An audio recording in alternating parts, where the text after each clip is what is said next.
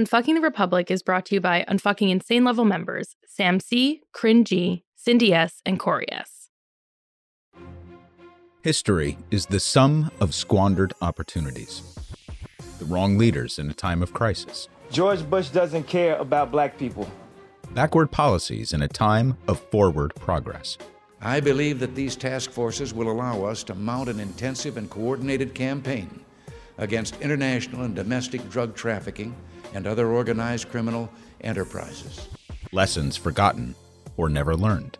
And at the very center of that plan is a giant, beautiful, massive, the biggest ever in our country, tax cut.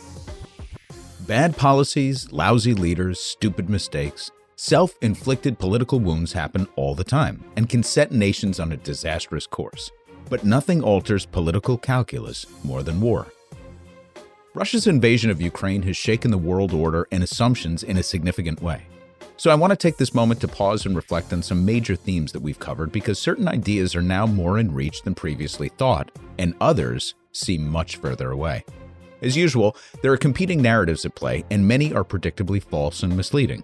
So we'll be doubling down on certain concepts in an attempt to continue elevating our conversation and offering insight on the periphery of the noise machine operating at full tilt right now. In terms of the war in Ukraine, I'm once again offering the caveat that I have nothing useful to add with respect to how the war is being litigated, the future of the Ukrainian people, or whether or not past Western actions may or may not have played a role in Putin's decision to invade Ukraine at this moment. As I said in the last episode, to explain is not to excuse. Vladimir Putin should be deposed by his own people and tried in The Hague for war crimes in defiance of international law. Now, in practical terms, I'm not a war correspondent, so I'm choosing my sources very carefully and deliberately to understand the events as they unfold. So for our part on UNFTR, I feel my role is to contextualize the economic fallout of this event and what it portends for the global citizenry. While it sounds frankly callous, certain opportunities have opened up in light of Putin's actions, and a savvy political and activist class will recognize this and hopefully seize the momentum before the class of bad neoliberal actors has a chance to mobilize its messaging. So while we're digging back into enormous themes, we're breaking them into bite-sized chunks to center our attention on three important concepts: economic inequality, mass mobilization, and climate change.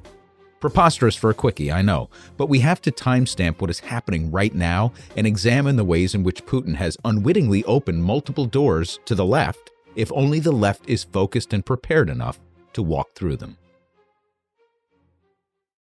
When the world is a mean and nasty little place, finding the truth can be a little tricky. Don't go punch yourself in the face, just listen to an Unfucking Quickie. Part 1. Economic Inequality, 99%. In the build-up to Russia's invasion, the unlikely and ultimately unsuccessful diplomatic star on the center stage was Emmanuel Macron. In the US, we like to think that we're the center of the world. And if you listen to our media, you'd think that we have the largest stake in this conflict. But it's Europe with the most on the line.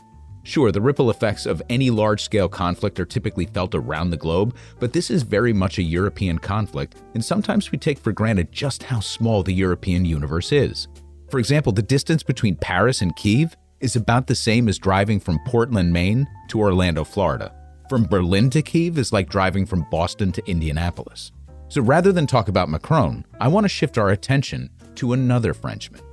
Quote, "Hypercapitalism has gone much too far, and I am now convinced that we need to think about a new way of going beyond capitalism, a new form of socialism, participative and decentralized, federal and democratic, ecological, multiracial, and feminist." End quote.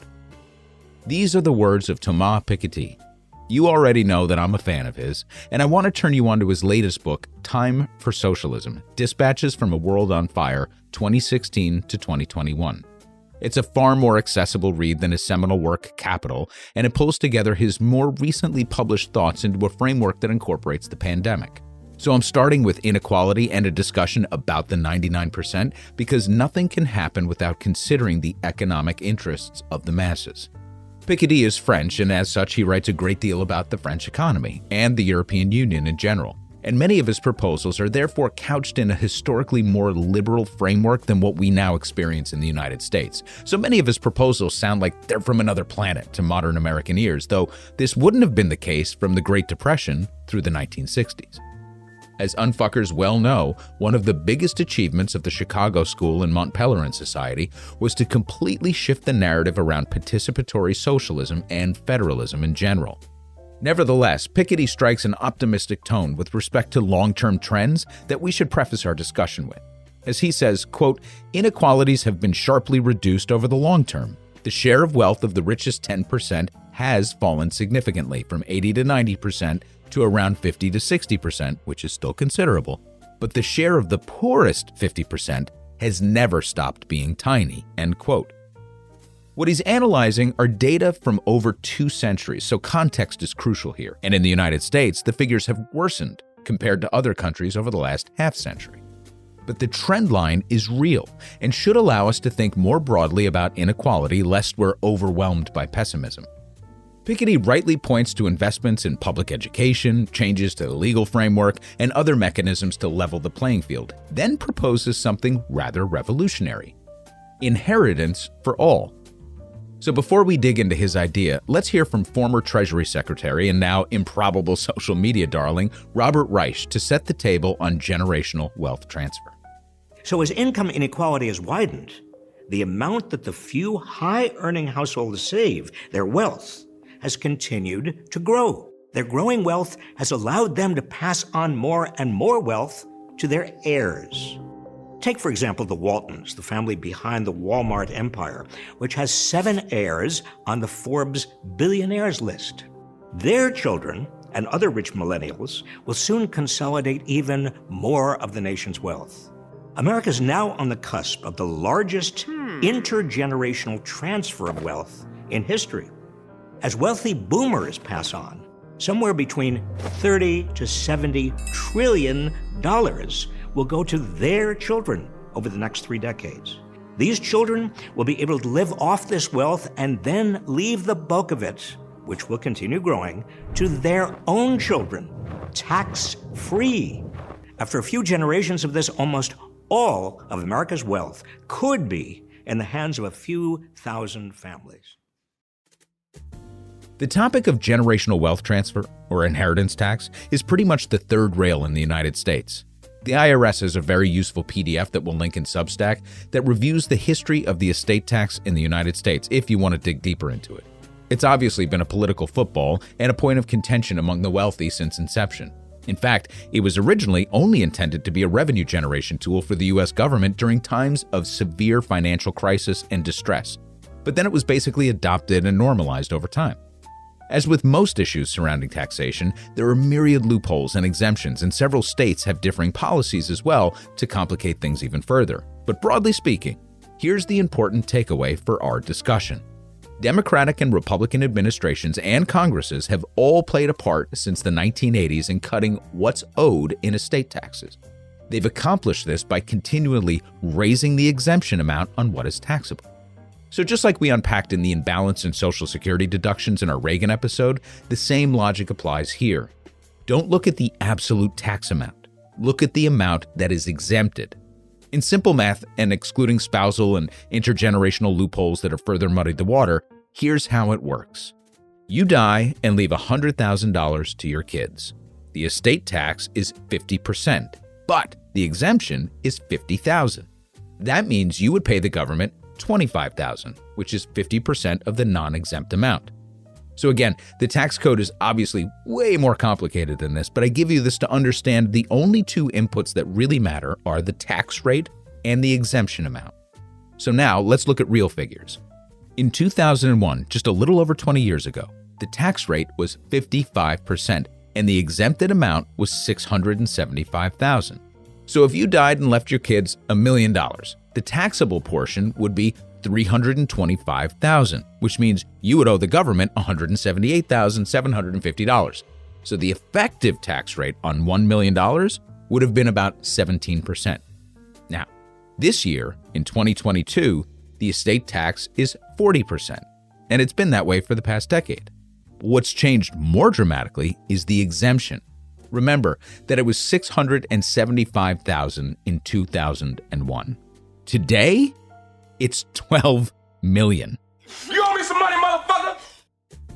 See, that's just the tip of the iceberg as to how the wealthy get away with holding on to their money. No, you can't take it with you, but you sure as shit can make sure that no one else gets a hold of it. But as I've said before, going after wealthy individuals isn't my issue, not directly at least. It's not about taking money away from people who have it so that the government can fill its coffers to provide for others. We've dispensed with that argument many times over, starting with our MMT episodes and oftentimes since. No, you see, the bigger problem is that it creates larger and larger disparities among a particular class of people who are able to gain influence over the mechanisms of power in order to maintain an unjust and unequal system. I need, Don Corleone, those politicians that you carry in your pocket, like so many nickels and dimes. This is where the left needs a psychological edge to use the right's logic against itself. And this is where Piketty flips the script in a really interesting way. So to be clear, the current estate tax formula expires in 2025 and will revert slightly to prior year norms, but it's still not enough. We should absolutely revisit the policy in a wholesale fashion to prevent such disproportionate generational wealth transfer and close some massive loopholes. But Piketty has another solution that bears inspection. Quote, I support the idea of a more proactive solution in the form of a minimum inheritance for all, which to give an idea could be on the order of 120,000 euros, i.e. about 60% of average wealth per adult in France today, or 180,000, about 60% of the average wealth per adult in the United States today, paid out at the age of 25. Such an inheritance for all would represent an annual expenditure of around 5% of national income, which could be financed by a mixture of annual progressive property tax, like real estate, financial and professional assets, net of debts, and a progressive inheritance tax, end quote. So Piketty refers to this as a, quote, universal capital endowment. Now, the right in the U.S. will clearly object to financing this through a progressive estate tax because it would signify a direct redistribution of wealth. Now, let's look at this in plain numbers, though. About 4.3 million Americans will turn 25 years of age this year. If we gave each one of them $180,000, as Piketty states, it would be a total outlay of $779 billion. Come on, Max, be real. That's an outrageous sum. I mean, where on earth would we get that kind of money? What nation in its right fucking mind would spend that amount of money every year on a single program like this? Yet today, the U.S. Senate will begin consideration of an annual defense budget that cost $778 billion. $778 billion for 1 year.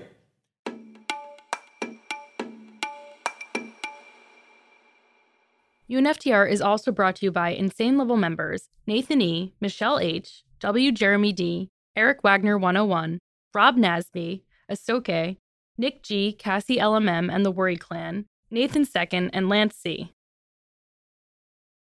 Part 2. Mass Mobilization. 3.5%.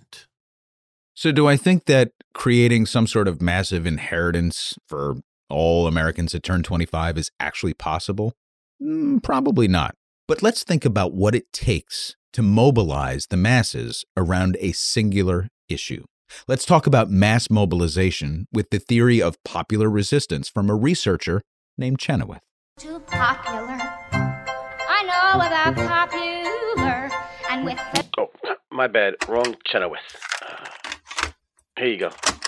So why is civil resistance so much more effective than armed struggle? The answer seems to lie in people power itself. Researchers used to say that no government could survive if just 5% of its population rose up against it. Our data show that the number may be lower than that.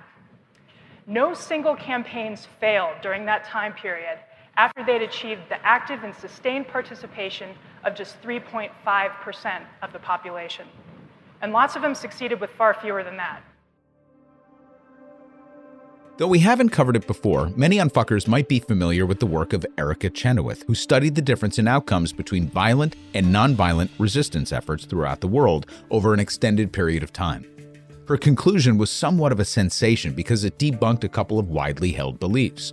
The first was the back-of-the-napkin estimate that a revolution required 5% of a population to be successful, and that violent uprisings are more effective. A couple of reasons for bringing this up. The first is that Chenoweth has continued to build on her thesis to provide necessary context and insight. The other reason is to determine the pretext for how the left will move forward given the complexities of the world that we live in and the quick-paced nature of global change, as evidenced by the war in Ukraine. One of Chenoweth's key insights is to refrain from oversimplification. The concept of 3.5% does not simply mean that if 3.5% of a population takes to the streets seeking social change or even regime change, that it will happen abruptly. Change of any magnitude requires, first, broad coalition building. An event can certainly spark a movement, but it still requires political, social, and legal maneuvering to capitalize at the right moment. She also points to failure in Bahrain, which purportedly had 6% participation in its movement to change the regime, as proof that her theory should be considered a tendency rather than law. And further proof that preparedness among the coalition of supporters is also required. Perhaps most importantly, she clarifies that popular uprisings are oftentimes the culminating rather than the precipitating event. In other words, an extension of years of planning and cultivation.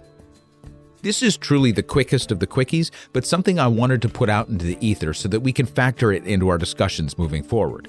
Because using Chenoweth's research and conclusions, and to build on our numbers theme, we would theoretically need to mobilize between 8 and 10 million Americans in support of or against a particular cause, assuming that we're talking about the primary block of activist age groups.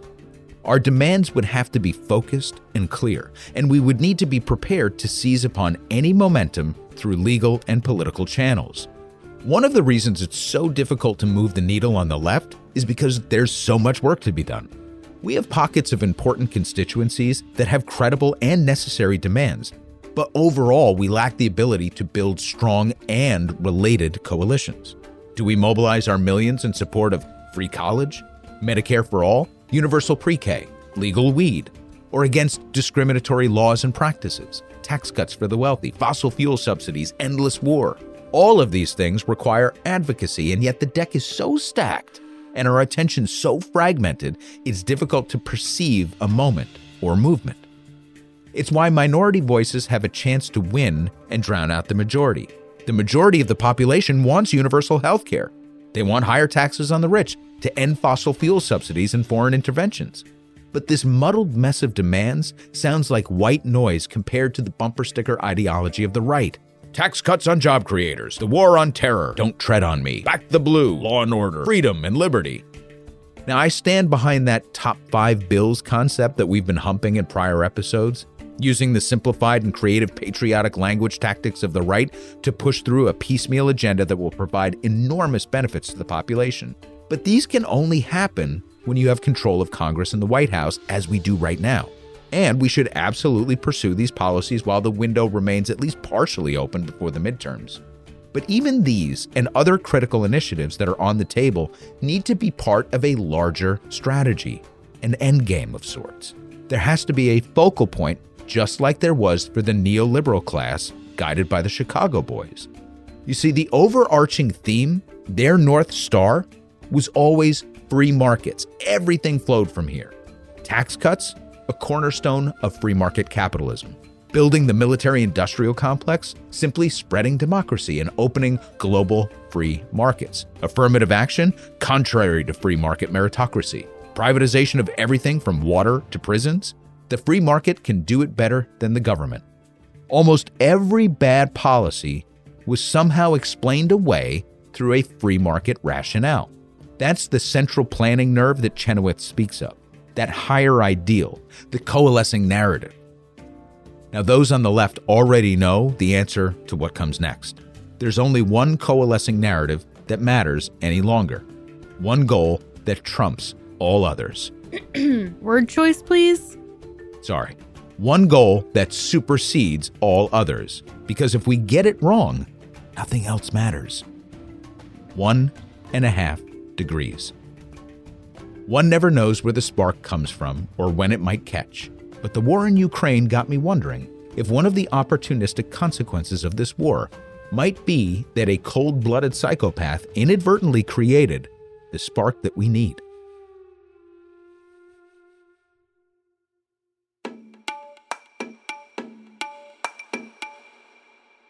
And rounding out today's sponsors, we have this episode, which is brought to you by Unfucking Pro member, Maria from Puerto Rico. Part 3. Climate Change. 1.5 degrees. Let's bring Piketty back into the picture for a moment as we move to the subject of climate change. General conclusion, we have to take inequality very seriously if we want to, fight, the biggest challenges we have to confront in the world today, which in my view are rising inequality and global warming. So Piketty recognizes, as do many in public policy and academia, that inequality and climate change are two of the biggest, if not the biggest, crises that we face as a species. What I appreciate about Piketty's work of late is his ability to actually connect the two. I'm linking the brief presentation that the quote you just heard is drawn from, but the upshot of what he's talking about is that when he dug deeper into the causes of carbon emissions, he was able to definitively conclude that the average emissions of the bottom 50% and middle 40% of humans are substantially lower than the emissions of the top 10% of global citizens. And that if we simply met the existing standard of the 90%, we would already likely match our 1.5 degree target. By the way, for sobering reading, I'm including a link to the comprehensive IPCC report that was finally just released to the public. It's 3,600 pages, so don't expect you to read it all. But if you go through all of the executive summaries and conclusions in the beginning, you get some pretty staggering and sobering results. Now, during any other normal time, as if normal even exists anymore, it would be front page news because it demonstrates just how seriously fucked we are and how we cannot afford to take our eye off the ball for a minute with respect to climate change. Of course, these aren't, again, normal times. There's a war going on, so you won't hear much about the most important story in history right now. But let's thread together our concepts anyway. Piketty argues that our economic and political solutions to achieving the 1.5 degree target cannot be leveled evenly across the board because 90% of the planet isn't responsible for the bulk of the problem. This is a problem of the top 10%, and therefore any measures to curtail high-emitting behavior or activities should fall more proportionally on this class. This might seem like an obvious statement, but it's not. In order to achieve the IPCC goals, the masses are going to have to pressure the global elites to change their behaviors. We have to change the laws, alter the incentives, punish bad behavior, and reward good behavior. We need to sanction the worst corporate actors and incentivize clean corporations. Now think about Chenoweth for a second. Think about energy in a movement. Think about the things that matter to you as an activist on the left. Things like poverty. The top 1% has received the vast majority of economic gains over the past 50 years. That's a fact. Racism. Within nations like the United States, racism exists within the structures of society and in our culture. But zoom out and you see that the global South has been treated viciously by the global North. And examine the top 10% of carbon emission culprits in Piketty's chart, and it reveals a pretty common profile and characteristic that tracks along racial lines. Or what about gender inequality? Same logic applies here. Women are disproportionately underrepresented in the top income and wealth distribution globally. So who needs to get their shit together? White men in the global North. That's the top 10% of all society. That's who we're always, still, and forever fucking talking about. The point is that when it comes to climate issues, there's a great level of interconnectedness between climate justice and other societal ills. Climate justice is the one unifying force that has a shot of awakening 3.5% of a nation's population, or perhaps the world. But only if we're clear in our demands. And that's where Putin might have unwittingly moved the needle. You see, we're so fucked up in the United States that we actually had a portion of the pundit class coming to the defense of the fossil fuel industry as we covered last week. Remember that clip that we played of Biden just asking oil and gas companies not to price gouge in a time of war? And how Larry Kudlow was like, how dare he go after our beloved fossil fuel industry? I ate a toad this morning. Talk about gaslighting. Remember, they're not oil and gas companies anymore. They're casinos. People were surprised over the past couple of weeks when oil came down almost $20 a barrel. In fact, as of this recording, it just jumped another $5. And it's likely to seesaw like that for as long as they can get away with it because, as unfuckers now know, they make money when prices go up and down because they're in control of the pricing and the derivatives. Volatility means way more to them than stability. So what opening has Putin given the world? Well, for one, these situations force us out of normative policy stances. For example, normalizing relations with Venezuela. Will this hold? Who the fuck knows? But it wouldn't be happening otherwise. We're even closer to re-ratifying the Iran nuclear deal, which is a critical step in normalizing relations in the Middle East.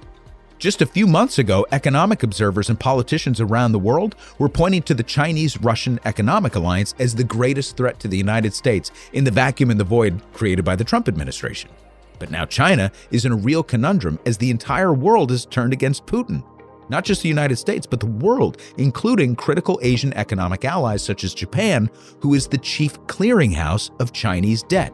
Check out one of Adam Tooze's latest posts talking about what's really happening on the ground in China, and you'll be surprised at just how fragile things are there. Perhaps one of the most stunning developments is how Europe has sort of adopted a fuck this guy attitude. According to a recent Al Jazeera article, quote, the International Energy Agency this month issued a 10-point plan to reduce Russian gas imports by 63 billion cubic meters, approximately half of what Europe imported last year, through a mixture of diversification and economy. The organization says these measures could be enacted in the next year without building new infrastructure. A few days after the IEA's statement, the European Commission announced an even more ambitious plan to reduce reliance on Russian gas by 2/3 before Christmas and abolish all Russian fossil fuels, including coal and oil, by 2030.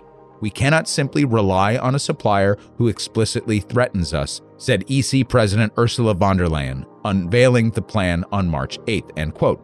By the way, Paul Krugman also recently teased out the numbers a little bit further in his Times column, but he approached it in purely economic terms. Essentially, what would have to happen to the price of gas for the German people to cut their reliance upon it? And he quotes German economists who have been puzzling this idea, saying, quote, yet even with those pessimistic assumptions, they find that Germany could, in fact, do without Russian natural gas precisely because the country currently spends so little on Russian imports. The cost would be serious. German real income might fall by around 2%, the equivalent of a moderate recession, but it wouldn't be the end of the world, end quote. This wouldn't ultimately be the most sustainable path, as it would induce a recession and prices would eventually come down, but it demonstrates once again just how much power is actually in our hands, in the hands of the bottom 90%. Collectively, we have more sway than we realize. Now, I know I've talked a lot about the financialization of commodities markets, specifically oil and gas, over the past couple of months, so I won't go much further into it right now. No, please do. Why stop now? We love it so much. Shut up, Manny. As I was saying, the financialization of commodities is more important than the left realizes. We need to get our stories straight and understand these markets and how they work. For example, one of the most widely accepted ideas on the left is to nationalize oil and gas companies here and around the world. Now, I think it's a great idea, don't get me wrong, but it's wholly impractical. Plus, there's an easier way to do it than to try and stamp out a global private industry. Defund it. Take away their ability to profit on price volatility.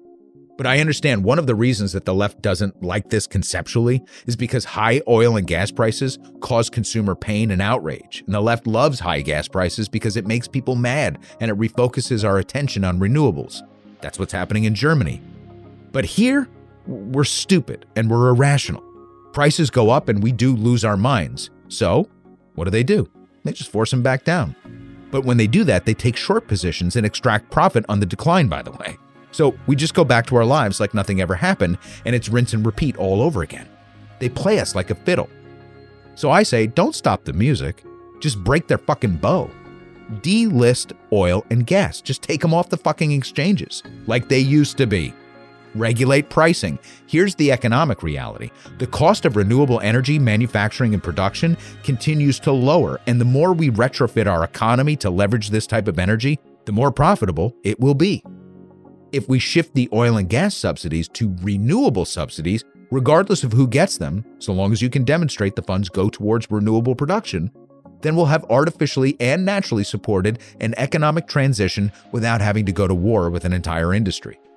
Remember that part of the 3.5% equation is the planning, preparation, and education that goes into establishing a rallying point and a demand. There's nothing positive about war, and the people of Ukraine deserve our sympathy and support, and the global community should do whatever it can to support the Russian people in ousting Putin. But that doesn't mean you stop planning and working to stave off the unyielding catastrophe that awaits our species if we turn a blind eye to climate change. So it's imperative that we continue to speak the language of progress and to inform ourselves, to understand that inequality, racism, and poverty are all tributaries of climate justice. Because if we're going to get 3.5% of the 99% motivated to hit the 1.5 degree target, we'd better know what we're asking for. Otherwise, we'll all be in our little corners of the world shouting at the acid rain and changing nothing. Read Piketty, defund fossil fuel companies, and love your mother. Both of them. Here endeth the quickie.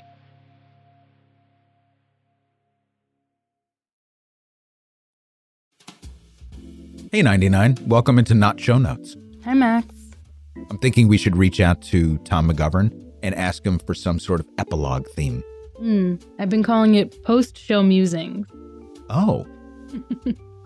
PSM? Post-show musings. It's kind of hard to wrap my mouth around. Welcome to post-show musings. Well, that's why we have Tom to sing a song about it. Oh, good point. Yeah. So, first I wanted to thank the sponsors again. You want to talk about how we broke them up a little bit? The listeners might notice we broke sponsors up differently this week. And now that we have so many, honestly, we didn't want it to be a laundry list, but we're obviously always appreciative and we want to shout them out. So did a little break in between. Yeah, and when I took my little hiatus there for personal reasons, a number of sponsors just continued to come through, which is interesting because some of the messages were people that were catching up through the back catalog and didn't know kind of like where we were at that moment. And then others were like, hey, here's some support as you go through this time just to keep you going. So I thought it was worth calling out again the fact that if not for the sponsors, there's no way we can continue to do this insanity every single week. It is a lot of work and you make it possible. And I think we've come up with a really good funding formula between the coffee sales and our great partnership with the Unkechaug people and what you're giving us, just the support that you're giving us as Unfuckers. And there's a lot that's beginning to percolate in the community about connections coming together. I saw some outreach on Facebook, maybe people creating a group there. And we got an email from Unfucker Jen G, who wrote in about us talking about creating little groups and stuff.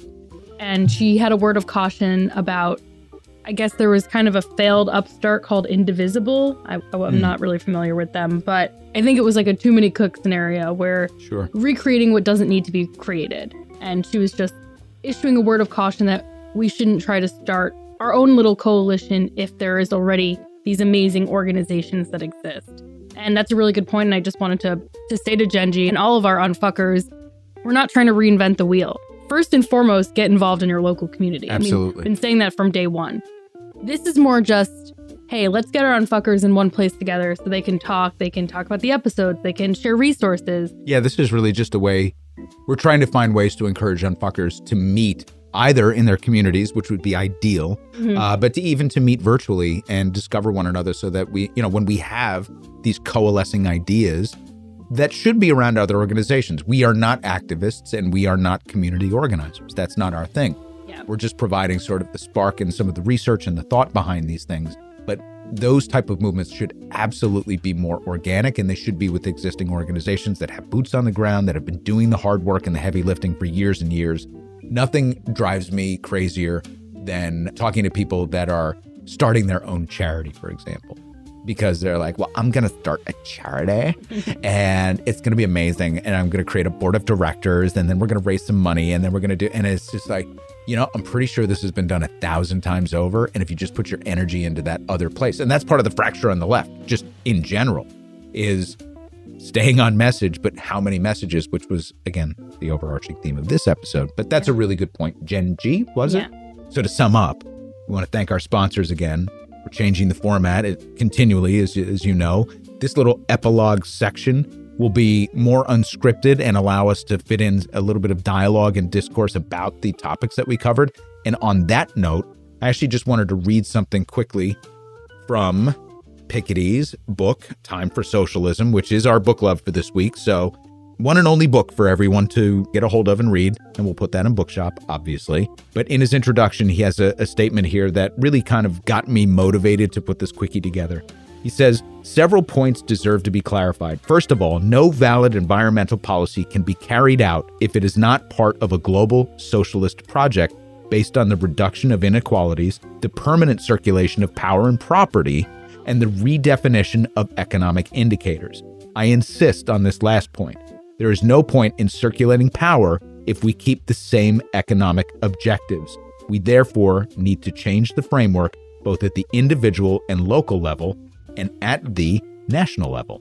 Gross domestic product must be replaced by the notion of national income. Attention must focus on distributions and not averages, and these indicators in terms of income must be complemented by environmental indicators, in particular regarding carbon emissions, end quote. So this is the type of work that is happening in other parts of the world that we really don't pay a lot of attention to here, but it did inspire my thoughts around this episode. And the other thing that I wanted to kind of put in here as sort of concluding remarks is to revisit a discussion that we had from a couple of previous episodes, most notably the vegan episode and our climate industrial complex episode. And that is this idea of mobilization around one core initiative.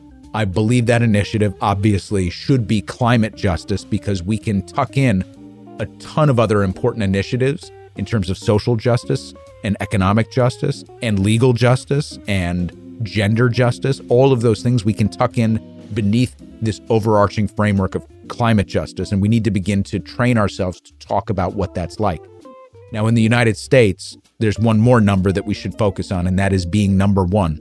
So now go back to our China episode, our climate industrial complex episode, and think about how we were framing our discussion back then that the United States will not go quietly into second place, that we will use all military capability available to us to try and prevent that. Well, there's an opening right now that portends an interesting shift. And that is in what Adam Tooze was talking about in sort of the crumbling fringes of the Chinese economy, which is growing slower right now than people had anticipated. In fact, there were a couple of months recently that the United States actually grew faster than the Chinese economy. Very interesting. It's also interesting to note that their approach to managing the pandemic has actually resulted in a new surge of cases in China that happen to be in two cities that are vital to global manufacturing. So we might see a renewed issue when it comes to supply chain that's even worse than we experienced the first time around. And recognizing the fact that, the pandemic was global and these type of things, these ills can be exported from there as well. Now you have the fact that you have President Xi's two top economic advisors retiring. So there's a regime change of sorts under President Xi that's occurring right now in China. And Xi's calculus has just changed because the Russian alliance with the Chinese was very fucking real. And now it's a little bit fractured. And it's going to stay that way every day that Putin stays in Ukraine and every day that he litigates this war in a horrific way that's opened up to the world. This guy's truly going to become the third rail in the world. There will be Middle Eastern countries that won't have the appetite to even deal with him. I mean, he's painting himself into an amazing corner with respect to foreign relations in the rest of the world. And that's something that should be seen as an opportunity by us. So I imagine if Kennan was still here in charge of our foreign policy, and we had somebody like John Maynard Keynes, who was examining the economic outputs of the United States with respect to a potentially shrinking China, all of the potential disastrous effects of climate change, and a rogue state in Russia that is about to take itself pretty much out of the running to hit that top 10 that they wanted to hit. You know, remember that their economy is still smaller than Italy and Spain and a number of other Nordic economies. So they've taken themselves out of the running. So all of a sudden, last year, let's say a year ago, we were sitting in this position where it seemed like the world was, I don't know, pretty fucked with respect to the United States being able to reclaim the mantle of being number one. But we have to change the definition of what it is to be number one. And that, again, to me, comes back to climate justice. We cannot model an economic future being number one as the last country standing. Because remember, again, back to our climate episode, we talked about how the military has been modeling climate change and is sort of sanguine about the opportunities for the United States because of our natural resources. We're going to be the last country standing, essentially. We just got lucky that way. But that's not really a great way if there's nobody left to trade with because everybody died from extreme heat waves or fucking tidal, waves and extreme weather events. Well, that doesn't really portend a great economic future for us as well. Not to mention the fact that it's just fucking inhuman and insane to participate in killing your mother planet. So when we think about the ultimate number that matters to us as Americans, we are competitive motherfuckers. We want to win all the time. There is a race to be won right now, and it is the race to net zero. So number one equals net zero in my mind. And that's the type of language that we need to begin adopting, irrespective of where you fall on the left in terms of the issues that are most important to you. Becoming number one with respect to climate justice initiatives will propel the United States to continuing our economic dominance. We will lead the world out of this potential climate catastrophe, and we will, just by association, begin to heal and cure all of those other inequality tributaries that we talked about. So, yes, I got all of that re-inspired by reading Time for Socialism by Thomas Piketty. I hope that you tap into him and his wisdom and his research and what he's looking at. And we're going to try and introduce some other great thinkers from around the world that have done some incredible work in this field as well as we go forward. So, do you think this should have been part of the episode, or I don't know? I just like being more unscripted about it and just kind of speaking from the heart. Yeah, I was about to say something similar. Yeah? Yeah, I think it's good to feel your raw passion rather than your concerted writings. Yeah, and it's not outrage. It's really just kind of like optimism. It's optimism, like one of our favorite podcasts, Outrage and Optimism. It's thinking differently about where we are right now and trying to apply, I guess, realpolitik logic. Like understanding who we are as a people is really critical. Like the David McWilliams podcast. I think even in his introduction, he says to understand economics is to understand human behavior. And so what's going to work for Germany in trying to break from fossil fuels and break from Russian gas is not going to work as an incentive for Americans who believe the origin story of the oil and gas frontiersmen that went out and drilled a well and struck it rich and God damn it, that's my money on my oil. Like it's just not going to play here. The Germans are going to be much more, precise and efficient and calculating about it as they are from their economic perspective. They're a much more cold and calculated. By the way, you know what the fucking craziest thing is that if they continue on their remilitarization path, Germany that is, right? Because this guy, so here's another fucking thing that Putin has freaked everybody out with. Germany, which, as we know, was kind of problematic in the last century. Huh? Yeah, no, a little bit. No? I don't think they taught me that in school. Yeah, so they made Volkswagens. They did. That's about all I know. Yeah, there's a few pretzels, other things. Beer. Yeah, okay, but there was a couple. Anyway, it's not important for right now. Okay. Bottom line is we took all of their weapons away for a very long time because they did some stuff. They had a timeout. They had a timeout.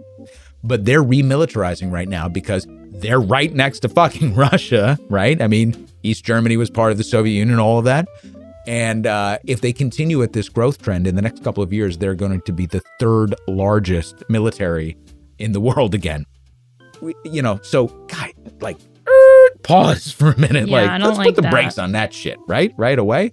Sorry to all our German listeners, but I mean, it's still... I have German in my heritage, so... You do? I'm allowed to speak to it, I think. Yeah? German and Russian. Do you really? Yes. Oh, this is all about you. Yeah. How do you feel? Do you feel attacked? Yeah. Right now? Yeah. I feel attacked on all fronts. I'm sorry. It's about me. I'm the center of this conflict. You're the center of my world. I think Putin actually has it out for me. Maybe. Yeah. Maybe.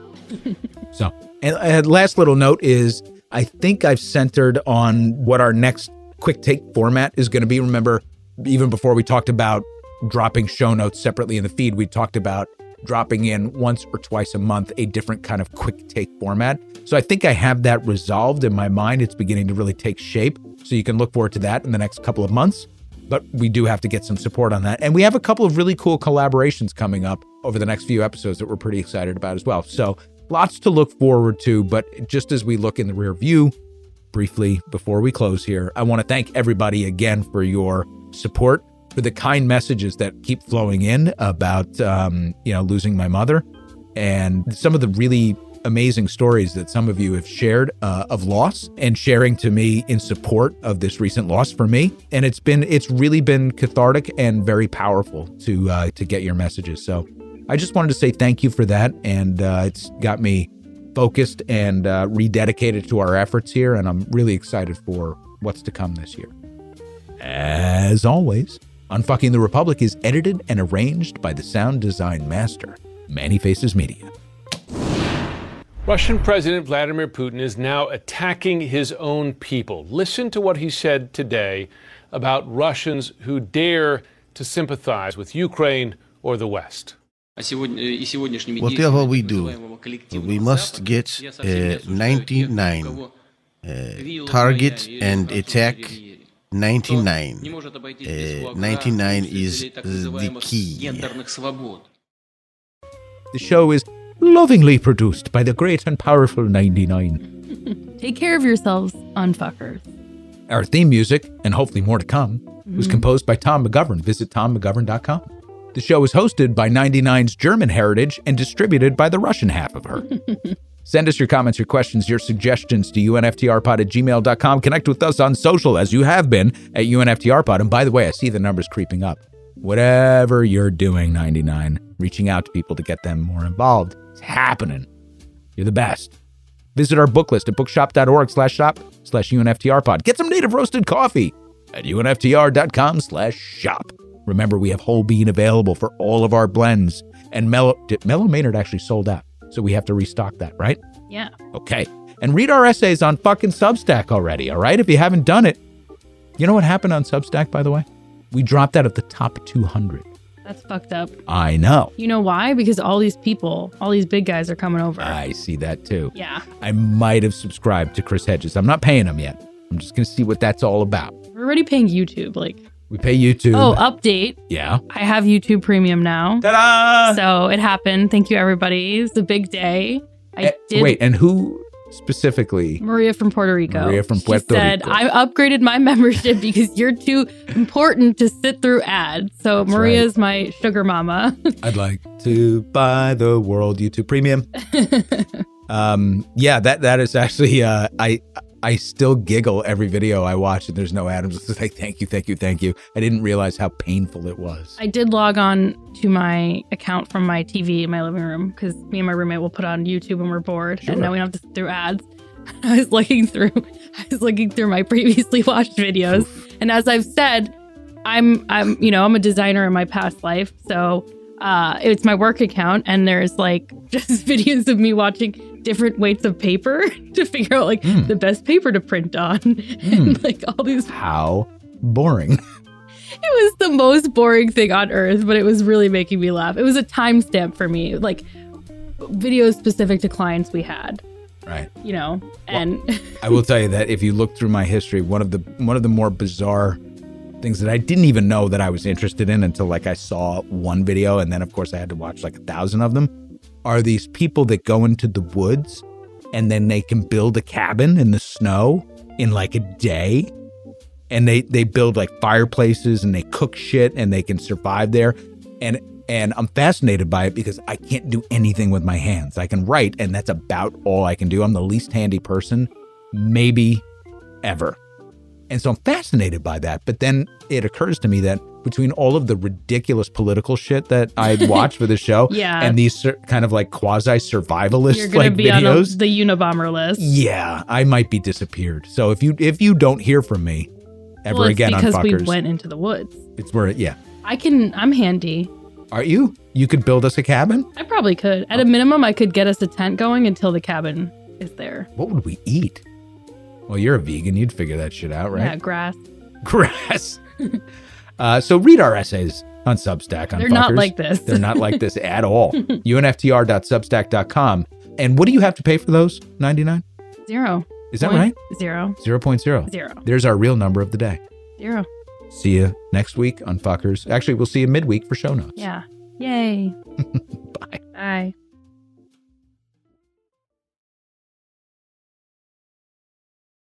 To understand that inequality, racism. Nevertheless.